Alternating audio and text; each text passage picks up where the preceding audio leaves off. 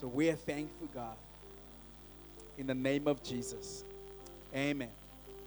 I want to read us a scripture from Acts chapter 2, verses 42 to 47. Acts chapter 2, verses 42 to 47. They devoted themselves to the apostles' teaching and to fellowship, to the breaking of bread and to prayer.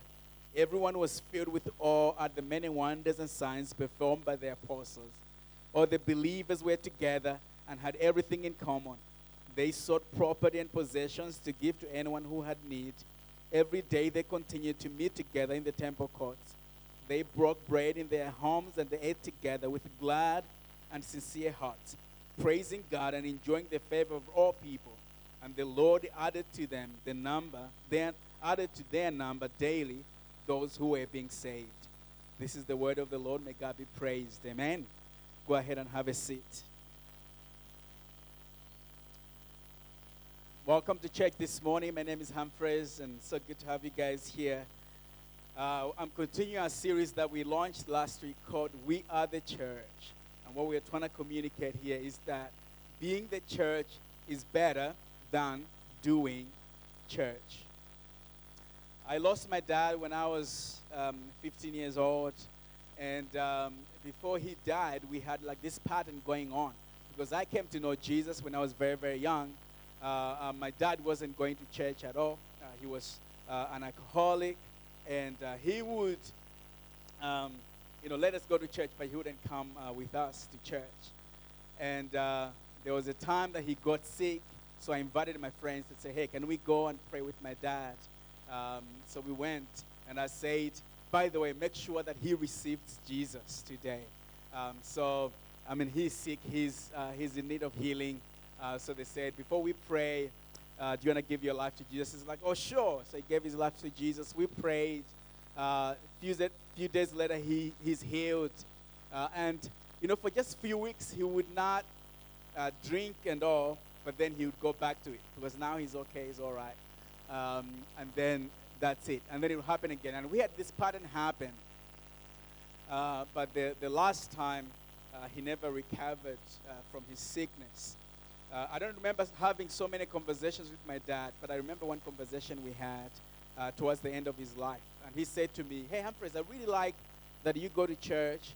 I really like that you preach about Jesus. You believe in God. What you do is absolutely amazing, and you should keep doing it. And I'm like, yes, but what about you? What if we're doing this thing together? I've never been to church with you. Can we be going to church together and all? And he's like, you know what, Humphreys, I did church for a long time. I did church for a while. But what I found there was not love at all. Like people would hang out with the people they know. They would only put in positions people with money. And, they just like would hang out with the people that would benefit them. And I did not find love there at all. So I don't see the reason why I should be going to church. Now, this is not a new story to most of us. Like some of us have had this conversation with a friend, a colleague, a family member, or maybe we have seen it for ourselves that, church becomes this club or this clique, and there's no really community there. And people are actually searching. People are searching for something authentic. People are searching for a community that's beautiful and has a true representation of God's kingdom. People are searching for belonging that's never determined by a bunch of rules, but by an authentic love of God and His people. People are searching for spiritual depth that's never determined by how much Christian jargon you know. Like just because you know these deep Christian words, redemption and salvation and stuff like that, then we see you as a mature Christian. Actually, most people that know those things, they are not really mature Christians. But people are looking for a community that can not only just say things by word, but they can live it out. People are looking for authentic communities where the communities are being known by what they are for rather than for what they're against. And this is happening a lot in our Christian circles. We are being known more for what we're against rather than for what we are for. So people are searching. Now, I don't know where you are in your journey. You could be here this morning. Maybe you are skeptical. about church. Some of you maybe are here and you are carrying wounds that you have experienced. Either maybe you even experienced those wounds in the church. There's a term for that called church hurt. There's some of you maybe that are on fire for God, and you cannot just wait to save God. You're just like, things are going well for you spiritually speaking. Or maybe you're here full of doubt and fear. Or maybe you're in this space and you're trying to figure things out. You're trying to figure out, how does this church thing work? Or maybe you are here and you're like, I don't know if this church thing works for me. Maybe this is my last Sunday here. I want to leave this church thing altogether. I don't know where you are at, but I hope today you can hear the words of Jesus that he says to you. Jesus said, daughter, you're welcome. Son, you are welcome. Because Jesus is actually for you. And he wants us to be the church and not do church. Now, in the passage that we read this morning in Acts chapter 2, verse 42, we see an amazing picture of this early church. A picture that only not just embraced the idea of church or something that we do, but actually something who we are.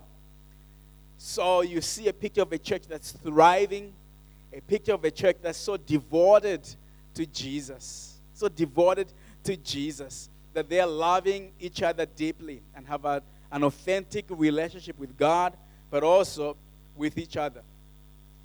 When you read this passage, you see that this is actually a life-giving community.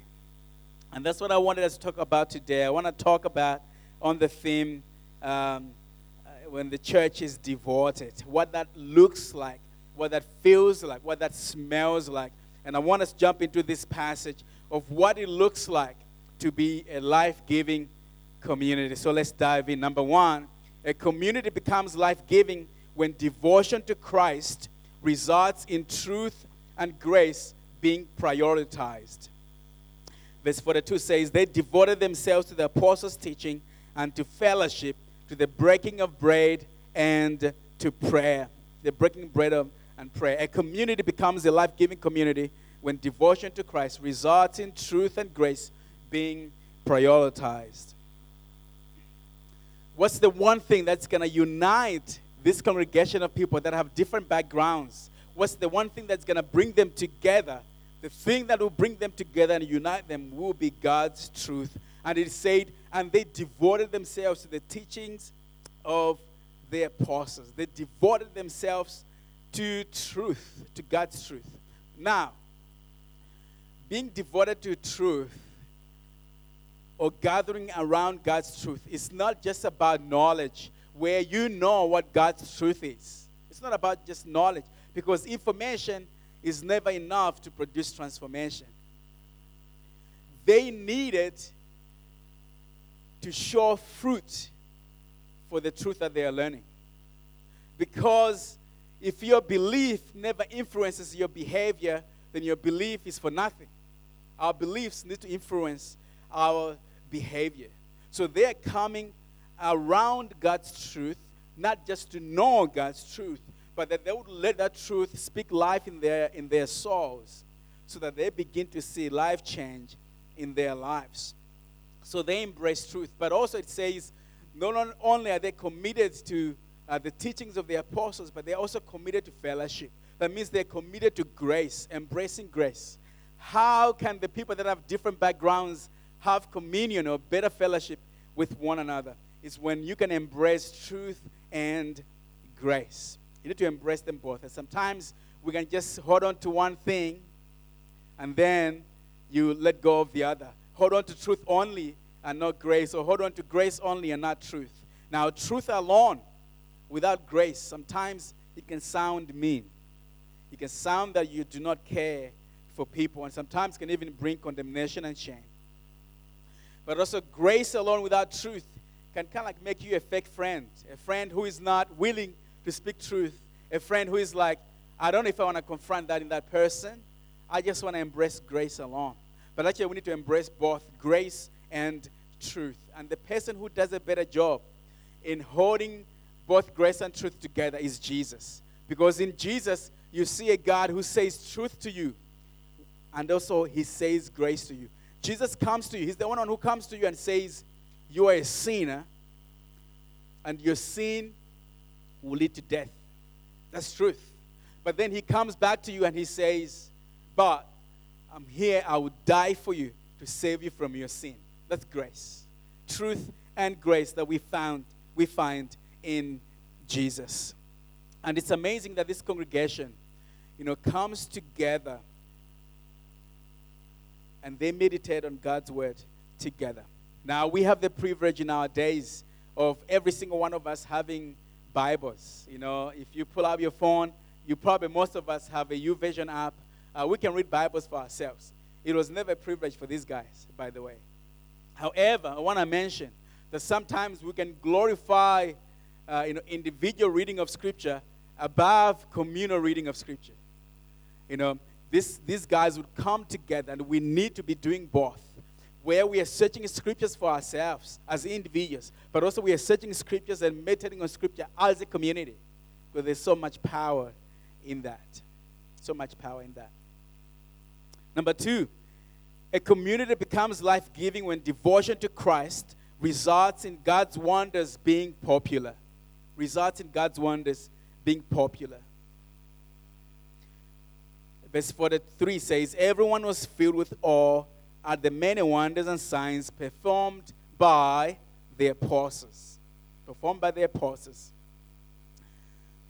And I want to just point out here that we can run into the temptation in the church where we are building platforms for celebrities, celebrity pastors and preachers, where we can find ourselves glorifying giftedness over fruit, where we say, hey, because they are so gifted in that area, therefore, we're going to be more, we're going to let go of this thing that they're doing. They are abusing people here.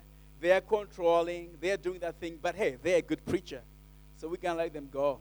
Where we exalt giftedness over fruit. But when we do that,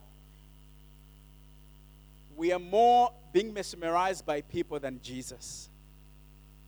And the church that's life-giving is going to be a place of wonder where all of us are more mesmerized by Jesus than by the people who are with Jesus.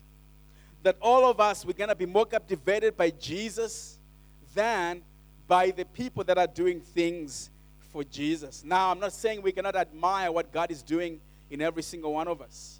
I'm not saying we cannot appreciate the good work that God is doing in you. But we don't need to stop there. We need to admire the beautiful God who is doing beautiful things in every single one of us. We need to be captivated by a beautiful God who is building something beautiful in our lives. Because that's being captivated by God's wonder. Being captivated by God's wonder. And I hope us as a church, as a congregation, we can be that. Where people, when they hear about floods, what if the first thing they think about is Jesus? Jesus at work. Now it can happen that the things that we're doing here grabs people's attention. But I hope when they come, that will not be the last thing they come out of here with. That the last thing that will grab their attention would be Jesus. That would be Christ. It would be Christ. Because Jesus never runs out of wonder. Sometimes you would see this magician performing like a magic, trick. And then you're like, whoa. Yeah, but then you see them do it again. You're like, whoa. And then the 5th, 7th time, you're like, do you have something else, right? It's just like the wonder isn't come on. It's just one thing. And that's what's going to happen. When we're in the forefront, when we want people to be amazed by us, maybe they might be wowed the first time. But the second time, their wonder is going to dwindle. Their awe is going to dwindle. But not so with God. When you look at Jesus, you're like, wow. And then you look at him again, you're like, wow. And then you run out of words. It's like, wow. Because Jesus never runs out of wonder. He continues to awe us. We continue to be wowed by Jesus. So we're going to become a life-giving community when our devotion to God results in wonders of God being popular. That God alone is wonderful above all things. Number 3, a community becomes life-giving when devotion to Christ results in authentic relationships being pursued. A community becomes life-giving when devotion to Christ results in authentic relationships being pursued. Verse 44 says, all the believers were together and had everything in common. They sought property and possessions to give to anyone who had need. Who had need. All believers had everything in common. They devoted to pursuing authentic relationships. And these relationships were never built on status. They were never built on achievement. They were never built on power. Now, talking about authentic relationships does not mean in that community there are no differences, or there are no doubts, or there are no mistakes. No, those things are present. Those things are present. But in authentic relationships means that we are not going to pretend. And we're never going to build our relationships based on what we can give each other, but based on what God has done for us, based on what Jesus has done for us. We're never going to base our connections on what we have achieved. And when I'm talking about achievement, I'm not just talking about the things that you have achieved in your life, but also even good track records that you have achieved. You feel like I have good reputation, or you can look in my closet, you'll find nothing. I'm good. I am better. I have a better connection to God than you have, because I'm all good.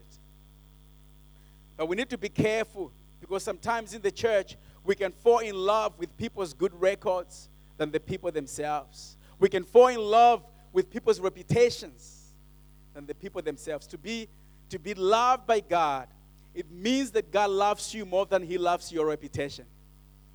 Because if God loved your reputation, then we have no room. All of us have no room in the presence of God. Because we all fall short. We all fall short. So we are loved by God. And it's not because we have good reputations, but because Jesus loves us. He loves us so much. And to be a thriving community, that means we're going to pursue authentic relationships. We're never going to say, your track record isn't good, don't come here. Oh, your reputation is so bad, please don't come here. No, because we all come to God's kingdom. And we know that we are so loved by God in spite of our reputations and track records.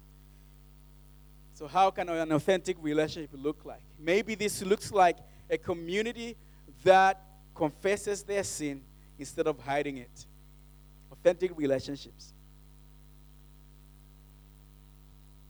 Maybe this is making quick amends when we have messed up.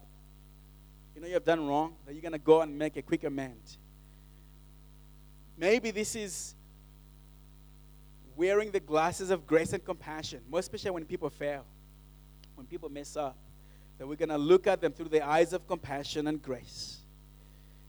Maybe this means like working with each other, closely working with each other and walking with each other, rather than saying, no, that's not my need. I can never come close to that.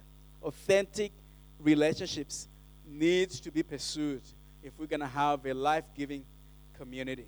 Number 4, a community becomes life-giving when devotion to Christ results in generosity being practiced.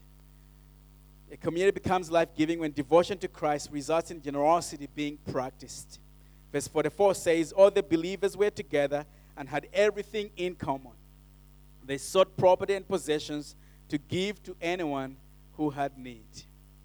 One of the marks of a life-giving community is the practice of generosity. Now, our generosity needs to be fueled by what God can do, by what God can do for us, and by what God can do in us as we're being generous. Now, when you're being generous, does not mean you don't have the needs of your own. All of us have needs of our own. Having a need should never be a determining factor of whether you're going to be generous or not. Because God has been generous to us, and therefore we can be generous to other people. Now, when you're gonna choose the way of generosity, you need to embrace inconvenience.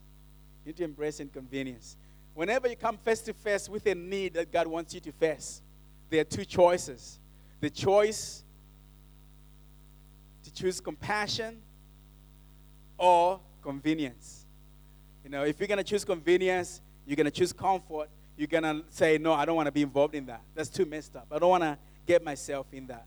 But when you choose a way of compassion, you are choosing to be inconvenienced, because then you're going to get involved.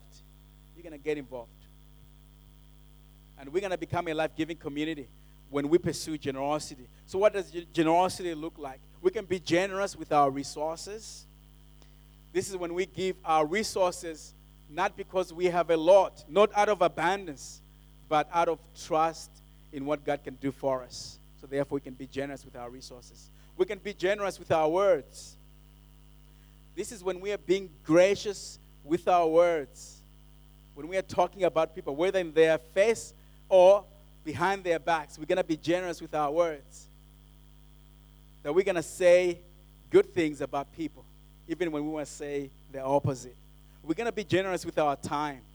That we will create time for people, even for those that will never give us something back. Because sometimes you're going to want to make time for people that will do good things for you, or because it will benefit you. We can be generous with our prayers. That we pray for our enemies, or we pray for people we don't like. We pray for people who disappointed us in the week. We pray for people who are not close to us. We can be generous with our prayers.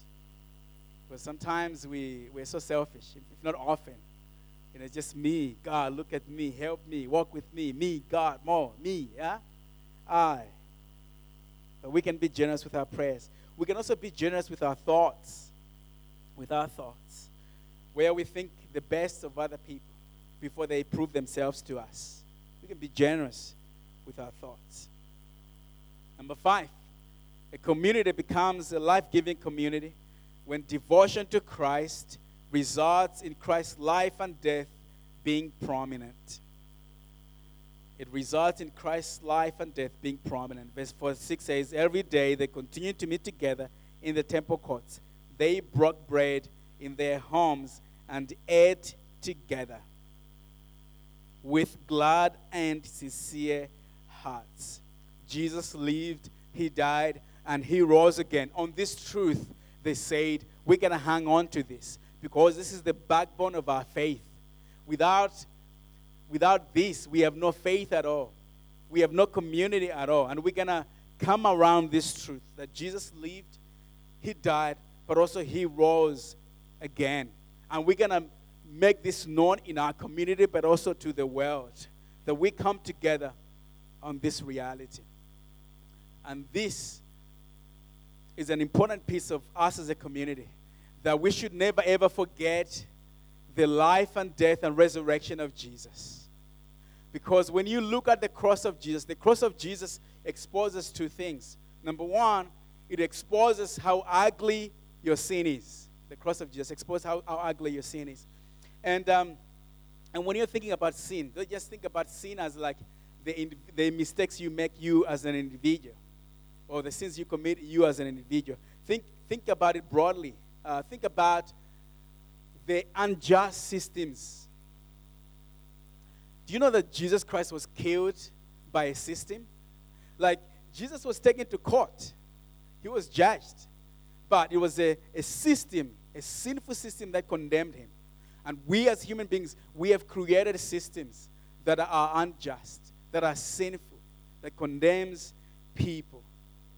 So when you look at the cross, it's going to expose how ugly your sin is. But at the same time, when you look at the cross, it's going to expose the beauty of the love of God. The beauty of God's love. That God loves us so much to the point of death. Sin is so ugly that it can kill a God. But God's love is so beautiful that he will be so willing to die for you. That he loves you so much to the point of death. And this is why it's so important that we make the life and death and resurrection of Jesus so prominent in our community, because by doing that, we are saying all of us are sinful, but also all of us are loved by God. We are equally sinful and equally loved by a loving God. And therefore, as a community, we come together at the cross of Jesus. Amen.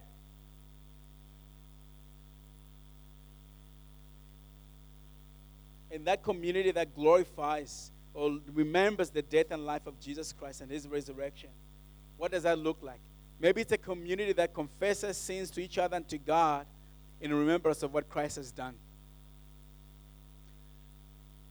This is a community that renounces its tendencies to save themselves through their works and to say, no, we're going to surrender to Jesus because he has already done work on our behalf. So therefore, we can come to him in surrender. This is a community that celebrates the life, death, and resurrection of Jesus through communion, just like we did this morning.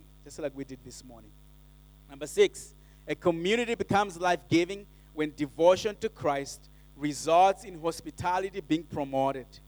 Verse 46 says, every day they continued to meet together in the temple courts. They broke bread in their homes and ate together with glad and sincere hearts. They were meeting together, inviting each other in their homes, and they were so joyful that they ate together with sincere hearts. Devotion to Christ would result in hospitality being promoted in this community. I was talking to a friend the other day, and they said, hey, Humphreys, you are a local, so they're not from here. You are a local. I just have something that I've been wondering. You know, we invite Malawians to come to our place, and we've been doing this for a couple of years, but for some reason, they don't invite us back. What's going on there? You know, we've been wondering why they don't invite us back. Now I said, hey, this is a complicated thing, but I can just tell you things on top of my head. First of all, casually, you know, we don't wait to be invited, we just show up. That's how we do, you know. I was passing by your house, and I thought, you know what? Oh, she stays over here. Let me see her. He stays over here. Let me see them, right? That's how we roll. You know, we don't wait to be like, okay, when can you come? What time? Can we make a schedule? No, nonsense. We're just going to show up, right? That's how we are. But also culturally, there are certain people, we have never signed this anyway, but there are certain people that are the only ones who have to go to visit other people. Yeah, Malawians, you might agree with me if this is your experience. Like, I meet certain uncles, you know, that always I know, they're going to say these words, why are you not coming to visit me? Right? And I remember saying to one of my uncles, like, by the way, when did we agree that I'm the only one coming to your house? Okay, but it didn't end well. Don't do that. It did not end well. But sometimes we can do that. However, there's one thing that can hinder us to be hospitable, and I think this is above just culture. Sometimes we feel not enough. You know, so you feel like, hey, I don't have enough chairs to visit people. I don't have enough plates.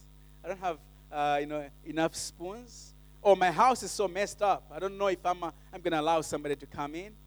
You know, you feel not enough. Or I don't have, you know what? My mom was so good at doing this hospitality thing. I'm not so good at it. I'm not so good at this. So I don't think I should invite people in. But you know, hospitality is one way of saying, because Jesus has welcomed me into his home, therefore I'm going to welcome others into mine. Because Jesus has welcomed you into his home, then you can welcome others into your home. Jesus welcomes you, so you can welcome other people. And we need to pay attention to this for us, because we tend to feel not enough.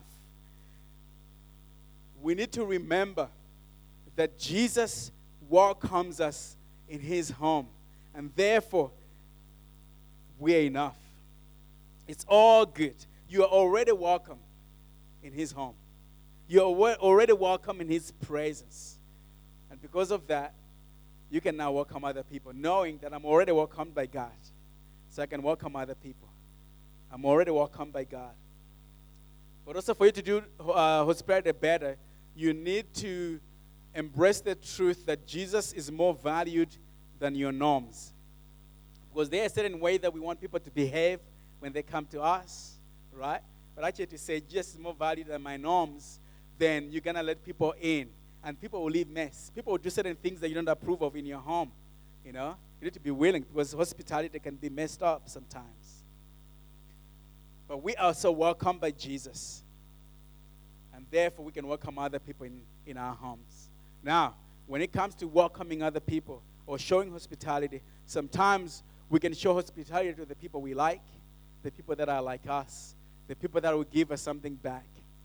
And the reason why we do that is because all of us want rewards we can control. Want rewards we can control. And Jesus Christ was actually good at this in pointing it out, saying, no, you don't need to just be welcoming the people that will give you good things, because that's what everybody else is doing. If you're going to just welcome people that are kind to you or good to you or do lovely things towards you, you are not different from the world. Everybody else does the same thing. But you can welcome people, even those who don't like the same things as you, who don't eat the same food as you. There's reward for you, even though it's a kind of reward that you might not control. But there is reward for you. And lastly, a community becomes life-giving when devotion to Christ results in the gospel being proclaimed. Results in the gospel being proclaimed. Verse 47 says, praising God and enjoying the favor of all people, and the Lord added to their number daily those who were being saved. That means they would go out and preach the gospel, the good news of Jesus. The good news that you and I carry today is that the kingdom of God has been made accessible to all people. And all of you are welcome in God's praises. All of you are welcome in God's praises. And one way that we can be doing this is sharing our lives. Sometimes we can be so lost in hard facts about Jesus. You know, and sometimes we feel like, no, I don't know enough about the Bible. I don't know, I haven't had really teaching in my life, so I don't think I can, share with them. But just share your life. There is something that Jesus Christ has done for you. You yourself have an experience with Jesus. What is that? Share it with someone else. Because with your experience, you come and say, God did this for me. So, come and see. Come and see what the Lord has done. Come and see Jesus. And when people come to Jesus, the one thing that you're guaranteed is that Jesus will be attractive to them. Jesus will be attractive to them. I don't know if you have ever done this, whereby you bring somebody to church and you pray, God, please, may the worship be amazing today. May the preacher preach a good word today. Yeah? Even when you're sitting, if I mess up, you're embarrassed on my behalf because you brought a friend here. If you say a good point, it's yes, come on, more of that. Preach on, We don't need to put makeup on Jesus. When people come to Jesus, they will find him attractive. They will find him attractive because there is something about Jesus that when he comes to you, and you come in contact with him and you're like, wow, I've never met anybody who loves somebody like Jesus does. I've never met somebody who is so merciful like Jesus, who is so forgiving like Jesus. And whatever people need, they will find that in Jesus. If they need forgiveness, they'll find that in Jesus. If they need mercy, it will be in Jesus. If they need joy, it's going to be in Jesus. And what we need to do, our part, is just to say to them, come and see. Come and see the Savior. Come and see the Savior. You and I are the light of the world. But when we go out, because we are the light of the world, and when people come into contact with Jesus, they will realize that you and I are just reflections of the light of the world, who is Jesus. Amen? Let's pray. God, I thank you. I thank you, Lord, for Jesus. I thank you, Father, for this community. I pray may we be a community that will be life-giving, not because we are amazing or we are awesome, but because Jesus is amazing. But because Jesus is the one who reigns above all things. God, I pray that we will devote ourselves to Jesus. And through that, there will be a great transformation that will be showing through our hospitality, our proclamation of God's word, our authentic relationships. That together, when we come and build each other up, we will do that because of Jesus. So we thank you, Lord, for you are good. In Jesus' name, amen. May we all stand as we worship God one more time.